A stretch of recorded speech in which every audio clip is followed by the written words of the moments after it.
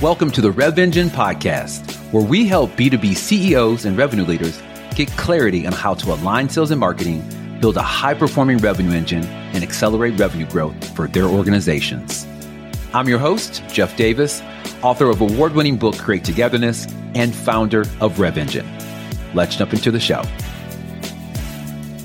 Hey, everybody, it is Jeff Davis with another episode of the Rev Engine podcast, where we help B2B CEOs and revenue leaders align sales and marketing, transform the revenue engine, and accelerate revenue growth. I am excited to have our guest, Adam Goyette, on the show. We met, maybe 5 or 6 years ago, something like that. Adam was a guest on an event that I used to host called the Sales and Marketing Alignment Summit for about 4 or 5 years. I'll maybe bring it back. Stay tuned. But he was a great panelist. We had a marketing leader, sales leader. I think we also have a rev ops leader to really talk about this topic, which I love and I'm very passionate about, sales and marketing alignment. And I love, as a marketer, his perspective about really aligning with sales, the importance of having a great sales partnership. So I definitely wanted to bring him on the show. Even more importantly, his breadth of knowledge of being in large organizations as a marketing leader, but also working with startups and early stage organizations. And I think that he can help some of the companies that might be mid-stage or even larger adopt some of these things that are working for small organizations. A couple things before I let him tell a little bit about his background.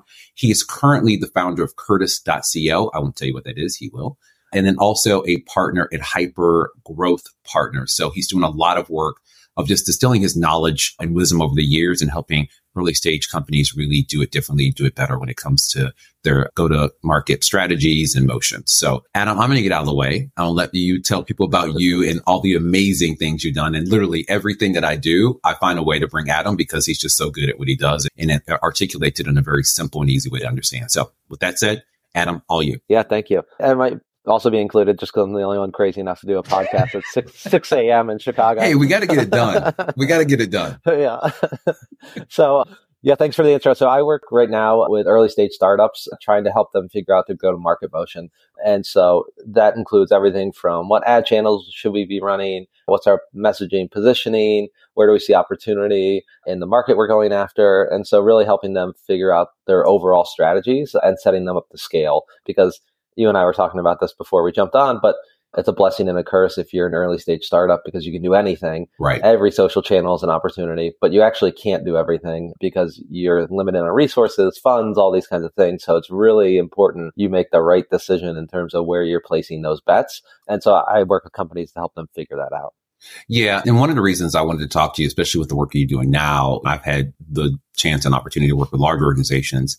That prioritization that you have to do as a startup sometimes gets lost, but is needed. That discipline is needed in large organizations. Because to your point, you start to dilute your resources when you are in all channels and there's you have to be on every social media platform. And I am always the squeaky wheel as a marketer of saying but are our people there? Yep. But we need to be there, Jeff. I'm just do we? It's okay if you're not in a channel, especially if your people aren't there. So yeah, it's just that discipline. I think we can learn a lot from early stage startups of what they have to do, because you get less discipline, I would say, as you get more money and more budget and you want to throw it everywhere. Yeah, exactly. And yeah, it's super important, even if you're those mid-stage companies, right, of what you're saying no to is equally important as what you're saying yes to. Because one of the best exercises I love doing with marketing teams is kind of the start-stop routine, where it's okay, what are we doing this past quarter that we don't think is actually a good use of time? And as a marketing leader, you don't have to be the one to figure it out. If you actually ask your team that question, they'll gladly tell you hey, we're running whatever, these posts on Instagram and nobody engages with Instagram. And we have 100 followers there, yet I spend 2 hours every week managing this. Right. And it's okay, to your point, is our audience even there? And even if they are there, is that the type of thing they're engaging with on that platform? And so it's okay to just be we're just going to abandon Instagram and we're not going to manage this account and we're just going to leave it as is. And we're aware of that and fine with it.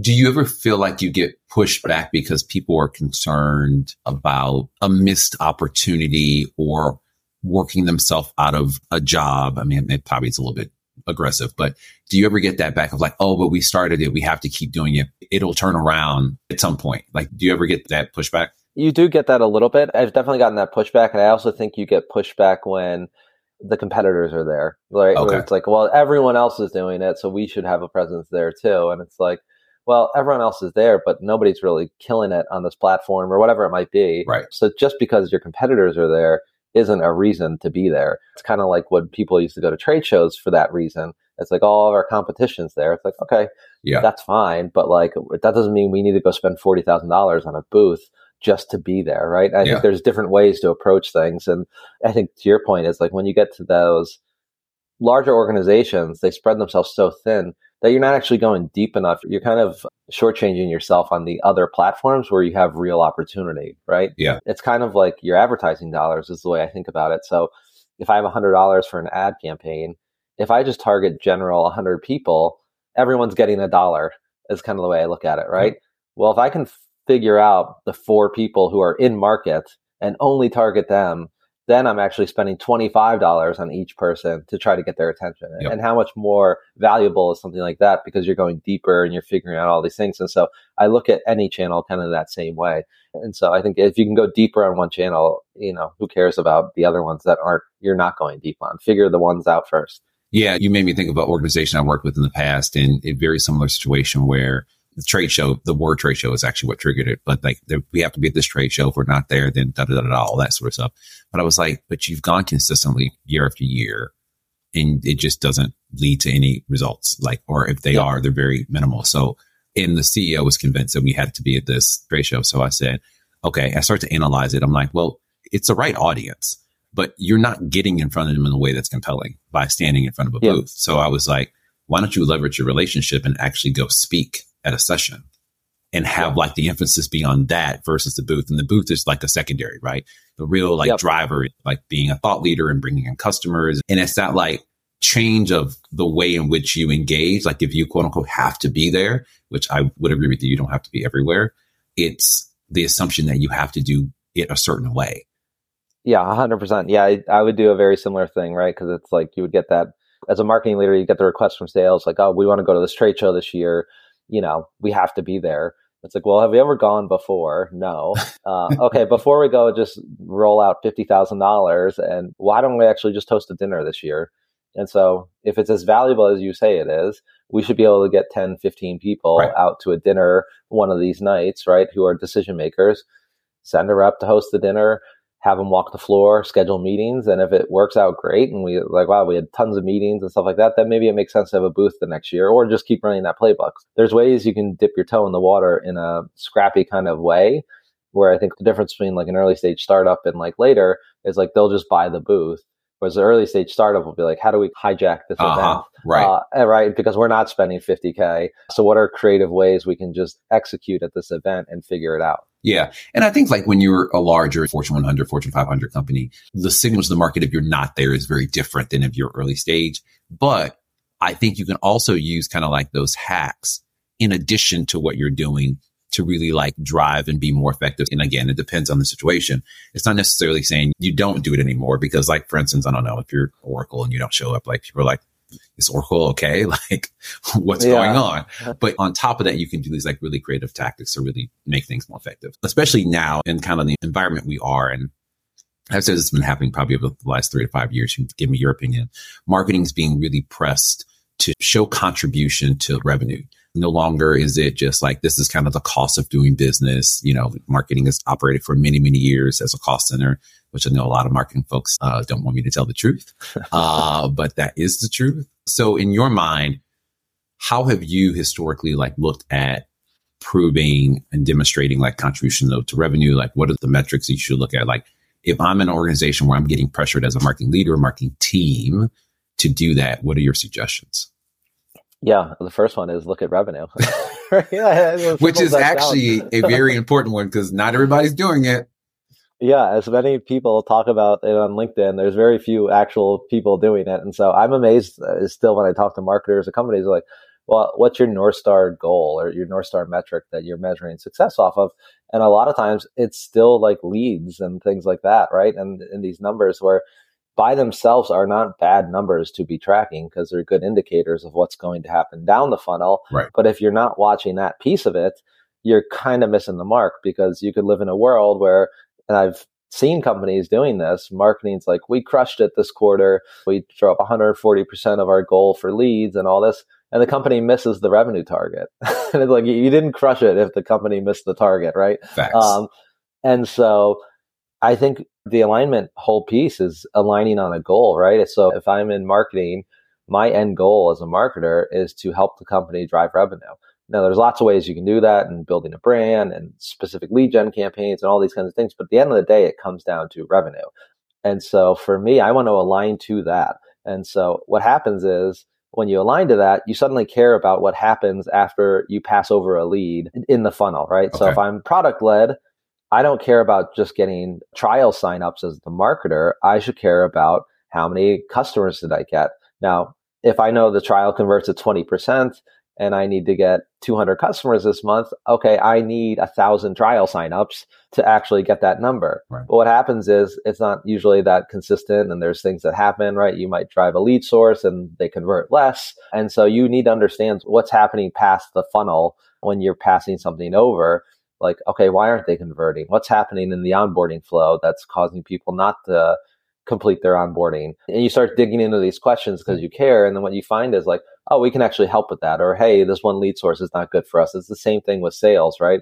I don't pass it over at a demo request and just be like, okay, job's done, right? Like, I want to know what happens. How quickly are we scheduling the demo?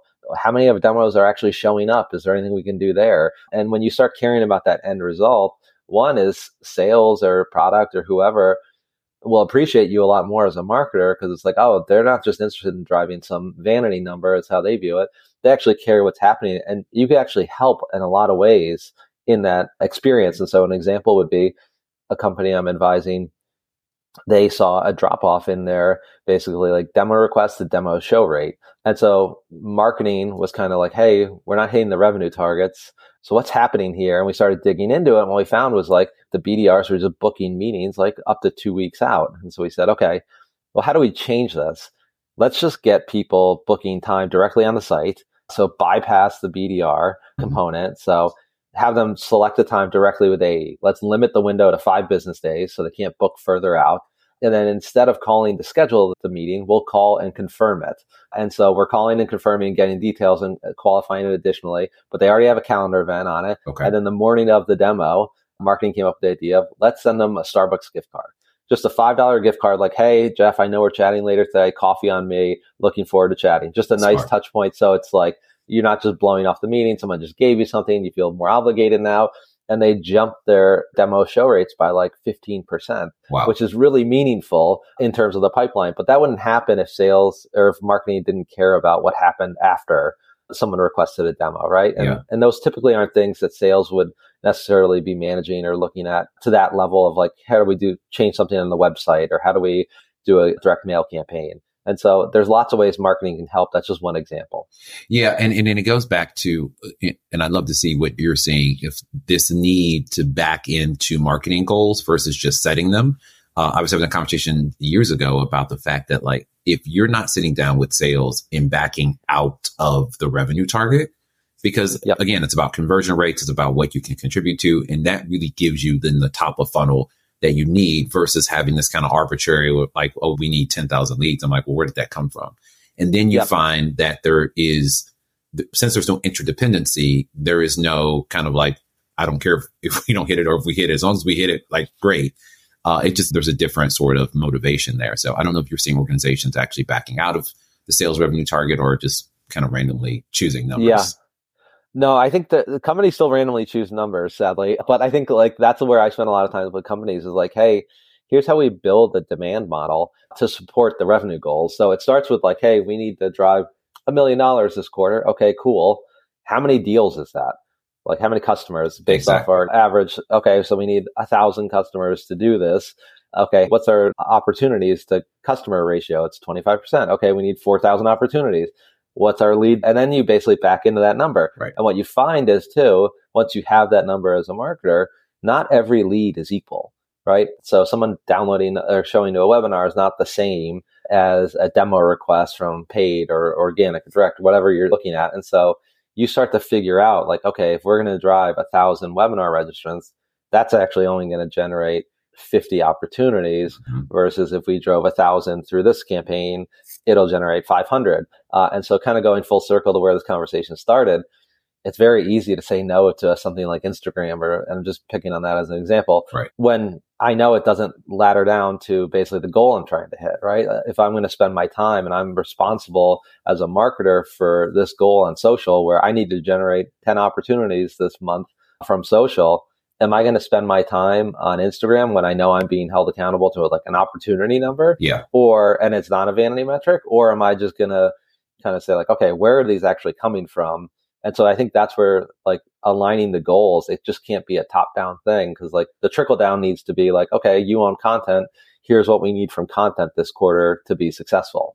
And so then it's like you show people will just behave. You don't have to worry about like making sure the team is focused on the right thing. They're just naturally going to do it because that's the goal you put in front of them. Right. And you have a better argument, like you said. So we've backed into this overall kind of volume goal. If we need, again, 10,000 leads, whatever that is, Yep. If I know my conversion rates per channel, then it's much easier for me to push back, even if I'm like a junior marketer or a mid-level marketer, to say like, look, you gave me this goal. When I look at like my budget spend across these channels, we need to either reduce spend on, we'll keep with Instagram or whatever, because my conversion ratios of all these other channels, webinars, conferences, whatever, is so much higher. When we look at the total number of projected like conversion, that is actually a waste of spend. So then that's a very different conversation than saying like, oh, we have to be there because our competitors are there, when it's not converting. Yeah. And also I think of what to say no to, but also to explain why you're doing certain things as a marketer, right? Because like how many times do you hear like, oh, marketers, that you guys are just creating this like random content on the site for the blog, like nobody reads the blog, or why don't you just go run paid campaigns and just get me demo requests instead? And it's like, well, we know that people who come to the blog, our organic and direct traffic, converts at 5% maybe, or super low 2% into a demo request. But because they've been educated, they convert into opportunities at a much higher rate and customers at a much higher rate. So here's why we're focusing on building out our top of the funnel traffic, because it breaks our dependence from paid. And so you can have a conversation with sales where like, oh, okay, I get it now as to why you're creating this content, because you can tie it to that end outcome. Right. And so I think that's a big piece of it, because I think a lot of times, a lot of the slack marketing gets is like, oh, you're doing these things and they're not tied to the end goal. And some of that is true, but some of it's because marketers just haven't done a good job explaining how it's actually connected. Because in a lot of ways, it's not like it's not connected, right? Yeah. I always say marketing is I should say typically, I won't say very, typically bad at selling themselves to sales. Like it's interesting to me because, and I would still say majority of probably marketers and marketing leaders have not been in sales. So I think that explains why. But I'm always kind of amazed. And part of this is because I started my career in sales, right? When I transitioned to marketing, some things just made sense to me because I came from sales. But I'm like, you guys are not doing a good job of articulating why sales should care. And that's why they don't care. Like, it's on strategy. It makes sense. It's logical, but like in the bubble of marketing. So the language even you use to explain it to sales has to be different. And I think that takes a special sort of leader to say, like, this is why you should care, and not do all like the marketing speak and the funnel, and like, cause they don't care. They just like, how are you helping me close more deals? And then say like, this is why we're doing it. This is what we're doing. Have a great day. Does that make sense? And we move on. Yeah. I think I kind of have this theory that marketers are afraid of salespeople. I kind of actually agree with you. It's kind of like they're like afraid. It's like the cool kid table in like high school or something. They're like afraid to go over there. I think they're afraid to get called out on stuff. And a lot of times if they're not tied into the revenue goal, it's a conversation that feels very scary. Right. And so I think a lot of times they don't want to present because they don't want to get called out by sales. Is like, why aren't we doing this? And sales has, a lot of times it's the more like boisterous, louder personalities, and marketers aren't that in a lot of cases. And so it's a different dynamic. And I think a lot of times there's like this intimidation of like, oh, sales. And I think the reality is, if you align with the end goal, like that feedback is so valuable to say. Like, it's actually one of the biggest things I did when I was at like G2 was I stole almost any idea I had directly from the sales team, because I was just getting feedback from them all the time, which I loved, because it's incredibly valuable. It's like, hey, why is this lead source good or bad? Or what are you sending in an outbound email that you're getting all these responses? And I would just like leverage those ideas, but you can't be afraid to just jump into that conversation. And you'll be surprised how open most people are to it on the sales side. And I think it speaks to like the differences in culture, which I think is also one of the reasons that we still have a lot of misalignment issues. And I think I said it in the book too. But I say that salespeople are prideful, marketers are arrogant. I think that's what I said. We have a lot of ego. And to your point, it's like the marketers are scared of salespeople because I think that salespeople ask very direct questions of like, that doesn't make sense. Or how does it, and we have like this very like esoteric like answer that like other marketers understand. But like when we're asked sometimes to make it very simple, I think that's the intimidation factor because we can't really answer it directly. And so I do think that marketers tend to avoid salespeople in that way. But I also feel like in a weird way, and I've seen this in multiple organizations where there's almost this like elitism still, where they're like, oh, you're out in the field or you're in sales, you're on a call, like you're on the phones. Like there's also this weird hierarchy thing going on at the same time of being intimidated by them, which doesn't really make sense to me. Yeah. That is like one of my biggest pet peeves is when like marketers act annoyed by like, oh, everyone thinks they're a marketer.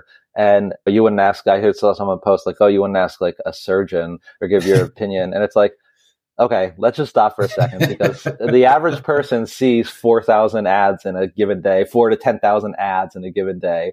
So they actually are probably pretty qualified to give you feedback on your marketing. Way more. I've never actually seen a surgery, right? Like live or anything like that. So like, I have no idea what's happening there. Whereas like, I can tell you what would resonate or not resonate. And especially if I'm on the phone with the buyer every single day, it's like marketers, get your head out of your ass. Like sales probably has way more intel and understands the buyer way more than you do because they're actually chatting with them on the phone all day long. All day. And you're in a bubble, right? And so if you're not listening to sales calls, if you're not getting feedback from sales, like talk about like misalignment, that's going to be a huge problem for you. And that's why I always was confused is I think one of the things that made me successful when I made the transition from sales to marketing, and it is a big change. It's a big change of behavior, language, etc., is that I always involved sales really early because again, it was natural to me because that's where I came from. And they just had insights that you can't necessarily always get from market research. And it's free. And so I would always be confused. I'm like, do we ask sales? Well, no, but we have market research. I'm like, but you literally could just pick up the phone. Or you can walk over there and talk to them. Like, and I'm not saying like you take one conversation and that becomes like the feedback from the field. I think it's multiple conversations. But beyond that, I think having a good relationship with not just sales leadership, but actual like high producers and folks that are like actually doing the work is good because if we have a question, be like, oh, let's just tap Jeff. Let's just tap Adam and see what they think about this really quick. And that at least gives us like a directional pulse on maybe we should think about this differently or no, we're actually probably doing the right thing. Yeah. And I think it also helps with another big thing, which is in the alignment is like you get buy-in a lot easier, right? So much easier. One of the things I used to do all the time was I knew who the top reps were at G2 and I'd say like, hey, like, Jeff, I have an idea. Like, here's a campaign we were thinking about. Let me know, like, give me your feedback. We're going to do this direct mail campaign and then we're going to do this outreach and here's what we're thinking and here's why. What do you think of that? And they would be like, oh yeah, I love that idea. Or like, no, I would do this instead. And so you get feedback on the fly. And then when the campaign launches, they're actually invested in it because they felt like they helped build it. Right. And so it's like, it's their campaign as much as it's your campaign. Yes. And when you can get them bought in, like I used to pull salespeople into like our monthly brainstorms all the time. I don't know if the marketers on my team hated it, but I think it was like super valuable because I would just have them in the room. To be like, tell me if this is a bad idea, or if this is a good idea, or what you like or love. Like, that's super valuable information to me. And to your point, like, I don't need to go do a study or like do some market research to find out, like, will this campaign resonate? And then I can also just pilot it with those people then, because it's like, they like the idea. Before I roll it out to a 100-person sales org, hey, let me get 4 people that I can just test this with. Do you have some prospects I can test this out on? And they're like, yeah, definitely. And then when you roll it out, suddenly, like the rest of the sales team is like, hey, why are we doing these campaigns for Jeff and these 3 other reps? Like, and it's like, well, we're testing it. And suddenly you have people demanding that they want in on it because it feels like, oh, some advantage these salespeople have. So when you actually roll the campaign out, there's much more buy-in into actually like making it work. I literally think that is the number one hack for sales adoption. And I am so glad that I got coached early in my marketing career of like basically put together like a sales team that's kind of part of your core group, like part of the ideation phase. Because to your point, you get instant feedback, but you also build kind of ambassadors that when you roll out, like literally I rolled out a national program. It's one of the first things I did as a junior marketer and to the entire US sales force. And literally the webinar to launch it was like, hi, my name is Jeff Davis. I created this. And your sales colleague is going to tell you why it's important and why you should use it. And then I shut up. Like I answered some questions, but it was not. And again, that goes back to ego, right? I was like, behind the scenes, I made all that happen. But I know that you're going to be more invested in using this if it comes from somebody that looks like you in the trenches with you. And I was just there for color commentary versus the whole, like, we're marketing and we know best and we've done all this. I'm just like, good luck with that. Yeah, exactly. You get lots of eye rolls like, oh, here we go. Yeah. Marketing campaign. Yeah. So speaking of hacking, so you had a recent video on LinkedIn, which I thought was really, really good about growth hacking. And I wanted to get your POV on, like, well, first of all, let's tell everybody what it is, because those that are not in tech or not used to it may not be familiar with it. But I also would kind of spark my interest was how can we leverage that idea concept? We kind of talked about it a little bit about the conference within a larger organization that may not be able to move as quickly. Yep. Yeah. So growth hacking, like there's lots of definitions for it. And I think growth hacking as a term has probably gotten like abused and it has kind of a bad reputation. But at its core, it's like, how do we grow the company or whatever you're trying to do in a way where you don't have unlimited resources and you're being really creative and kind of scrappy about doing it.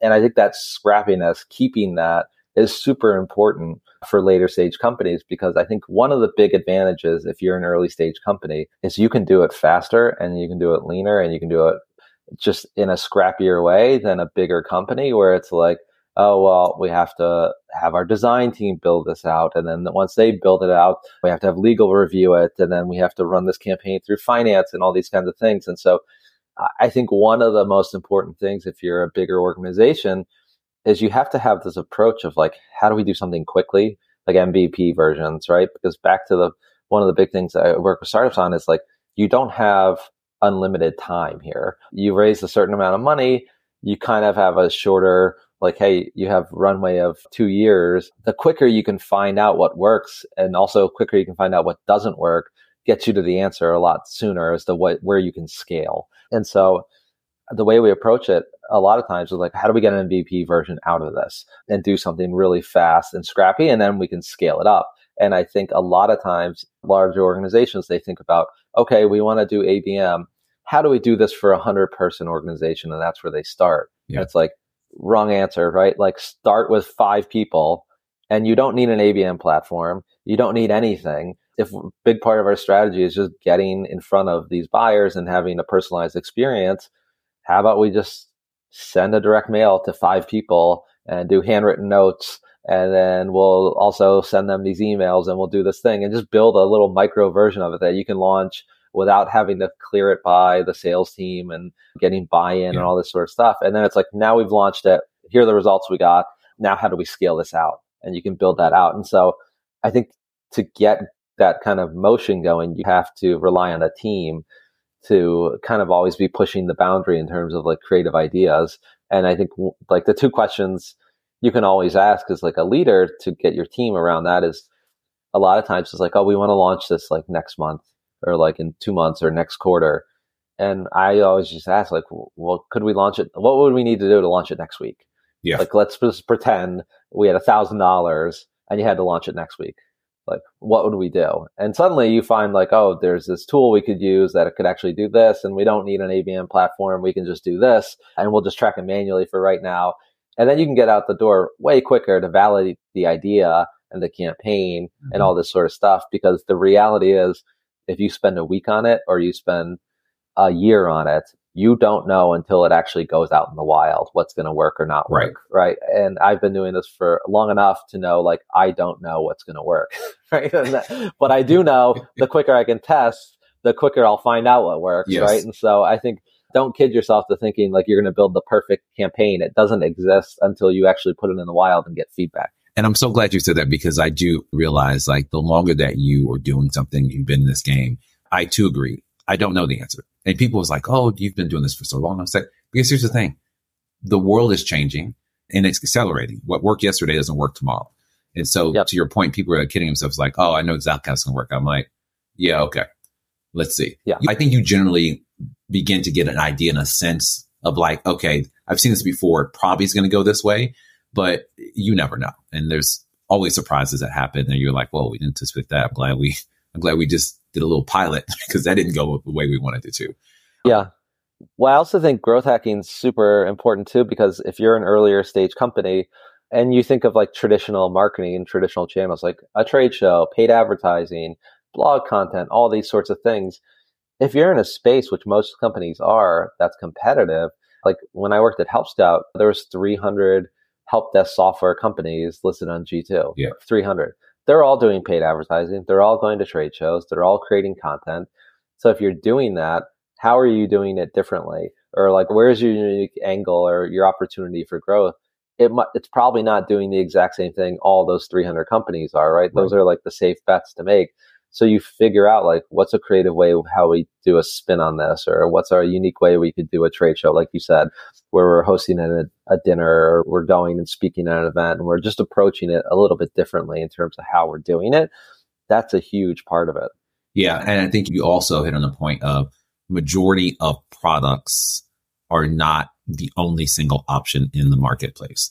Especially now, there's multiple products and they're more or less the same. There's some features and benefits that are a little bit different, but for the most part, stuff is starting to look the same. And so it comes down to an execution issue, because a lot of times you just can't outspend people. Like, first of all, it's not sustainable. And more than likely, once they figure out what you're doing, they just spend more. And then it turns this whole thing. Well, I'm spending 2 million on paid search. Well, now I'm going to spend 2.5. And then I'm going to spend so it begins to get really out of control. And so I do think it comes down to stepping back and not trying to do what everybody else does, but thinking how you can execute either faster or execute in a different way in order for you to break through the noise. Yep, exactly. Yeah. And also I think from a buyer perspective too, you think about that, right? Like I have 300, like a marketing leader, I have marketing automation companies selling to me. So if you're a marketing automation company, you're competing against those other 100 companies in that category. Yes, but you're also competing against the MarTech 10,000 in reality, because all 10,000 of those companies are trying to sell me something, right? The ABM tool, the ad platforms, all these sorts of things. And then on top of that, I have recruiters. I've got all these other people sending me stuff, trying to sell me things, right? And everyone's saying the same thing. We can save you time. We can save you money and all these kinds of things. And so if you're marketing to someone like me or anyone in a leader position, you have to understand like, these people are getting crushed with ads, with social posts, with cold emails, in-mails, and all this sort of stuff. So how are you going to do something different that's going to make me actually stop and read your email or stop and look at your ad? Because it's not that simple as just running the same ad as everyone else. I will say, and then I want to get to a couple other ones. I know we're coming up on time, and I won't name the company. But I agree with you. I get inundated with like emails and LinkedIn requests, all that sort of thing. But I will say, and it was nice to see this because I've been talking about this for a while, about this marketing, or I shouldn't say marketing, but just like revenue leaders being really thoughtful about helping sellers be able to have cohesive conversations across platforms, because that really is what you need to be able to do. Like, first of all, you don't know which one I prefer. Is it LinkedIn? Is it phone? Is it email? Is it social? Whatever. But also, I need to have multiple touch points from you across all of the channels that I'm interacting with to really start to understand like who you are and why I should talk to you. And recently, the salesperson, first of all, they did their research and reached out to me on LinkedIn, knew about my book, knew about like all the things I'd done. And then I saw them in my inbox, but it was like a continuation of the conversation. Then I saw them again on social. I was like, although you're not a fit, this is done right. Like, this is what good looks like. And it was a really flawless execution of connecting with me across channels. It hasn't been pushy. It hasn't been like, did you see my email? It's always been adding value and then giving a reason for why it might make sense to connect. Again, I wish I could give the company and the person a shout out, but like when it's done right, it just makes sense. So, and I think that's where a lot of salespeople struggle, is that, and it's hard to have a cohesive conversation across different channels. But I think in order for sales leaders to really up their game of their teams, that's what you need to do. Yeah, 100%. Yeah. The generic emails I get where, have you seen, waiting your response from my last email, did you see my email? It's like, that is such a waste of touch point. It's like, oh, just bumping this to the top. You don't need to, because I saw it and I didn't respond for a reason. Exactly. Yeah. So let's transition to customer intimacy, customer centricity, because I think this is a topic I've heard more and more about as companies will realize they need to get a hold of their data, specifically customer journey. How have you effectively, or what advice would you give companies that are really trying to up their game when it comes to customer journey and really developing one that is that mirrors the way that actually buyers buy? Because I feel like a lot of them are exercises, marketing exercises. Sales either never uses, never sees, or even marketing is just like, oh, we did it. And it's on the shelf. So advice on you actually making that actionable. Yeah. So there's a couple things. I think when I think of like the customer journey, it's a long thing, right? It's like from awareness to say like, okay, where are they spending time, and understanding like what are the platforms they actually engage on in general. And it kind of goes back to that buyer persona of understanding. And I hate actual buyer personas in terms of the way they're usually executed by marketers, because it's like, here's marketing Mike. And it's like this generic thing. You're like, okay, what am I supposed to do with this data? Right. Yeah. And so I'm way more interested in like understanding like who is the person we're going after? Where do they typically spend time? But then what triggers them to actually make a buying decision or to start that process? Because usually there's a trigger moment, right? Where, like you said, I'm not in the market for most of the software that people are pitching me, but there probably is a trigger moment. Like if I was going to use like a Gusto or payroll software or something like that, I'm right now a team of one. So I have no need for anything like that, right? And so, but if suddenly a job opening went up on LinkedIn for my company, well, now you know I'm hiring my first employee. So suddenly it's like, hey, this job opening's open. How are you actually reaching out to this person to say like, ooh, interesting. Like this is a good trigger moment because they're probably need to figure out like payroll and all these kinds of things, right? And so now if that outreach happens and you do it the right way, suddenly it's very valuable to me, right? And suddenly it's like, oh, okay. And so when I think about like marketing efficiency and sales and the customer journey, a big part of it is understanding that component of it, right? And understanding like what are the triggers, and then how do we actually figure those out on marketing? So like stick with that example and stick with like the idea of being like scrappy. There's like tools like Phantom Buster where you can go out and actually like collect that data and have triggers set up to say like, hey, every time a company opens up a new position for these roles, it's a good indicator they're growing or whatever it might be. Yeah. So these are good companies for us to reach out to versus like just trying to hit the total addressable market, right? And then I think within that, you have to understand like, how do these people like to buy? Like what is the typical process for them getting approval on spend and all these kinds of things? Like who else do you need to get buy-in from? Because depending on who you're selling to, like, yeah, if I'm a CMO, it's not hard for me to just take out my company credit card and sign up for a $10,000 piece of software for a year, right? Like in the scheme of things, I probably spend a ton of money on my tech stack. Right. If I'm a customer support leader, like I don't have a company credit card and just throw a $10,000 piece of software on. Like I have to get more buy-in. I don't have that kind of budget, right? There's a team behind that decision. Yeah, so you have to understand like how do they typically buy, and then cater your sales process to that, right? And then once they become customers, I think understanding, okay, now they're into the product. What actually do the people find valuable in the product? What's that aha moment where it's like they're getting value out of the product? And then how do you build that into your journey? And so there's lots of components to it when you think about like the customer journey, from like all the way to the top of like awareness all the way down to like how they actually use the product. Yeah, no, I love that. Last question for you. Last two questions.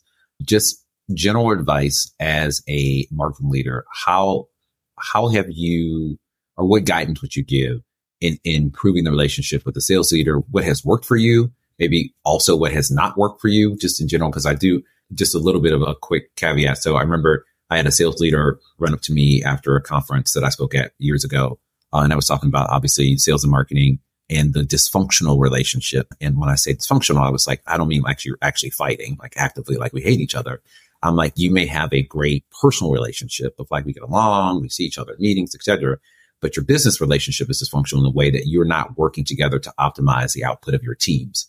And I think that's what kind of sparked the light in him to say like, yeah, I have a great relationship with my head of marketing, but we don't really work together in an effective way. And so I wanted to kind of get your input of those leaders that may be in that spot of like, we get along, we just haven't really taken the time to really sit down and think about how we can help each other increase our output or improve our outcomes. What would you think, or what have you seen work over your career? Yeah, I think the big thing is like, be curious, right? If you're a marketing leader, you should be curious about what sales is doing, right? Because like ultimately, when you hit the revenue target, nobody cares like, oh, what's their lead volume, right? It's only when you're missing targets that suddenly it's like everything starts getting scrutinized. And so as a marketer, you should be really curious as to what happens, right? If you spend 40 hours a week doing anything, don't you want to know the end output of that? and like what happens, right? Like if I'm going to the gym for 40 hours a week, I want to know like, hey, what is my body fat composition, or what other, like, I don't know what gym rats look at. I don't go to the gym 40 hours a week, but like you would want to know, is it actually productive? Is it ending up in the results I want, right? Like, am I getting stronger? Am I getting faster? Or all these things. And how do you measure that? It's the same way in marketing. So you should be curious as to what happens. The same with sales. Like,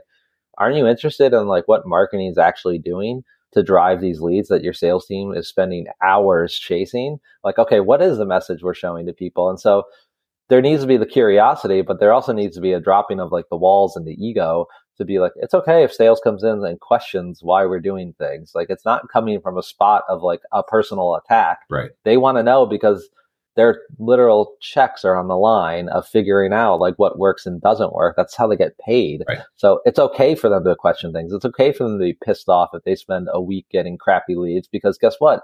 You just impacted that person's ability to earn money.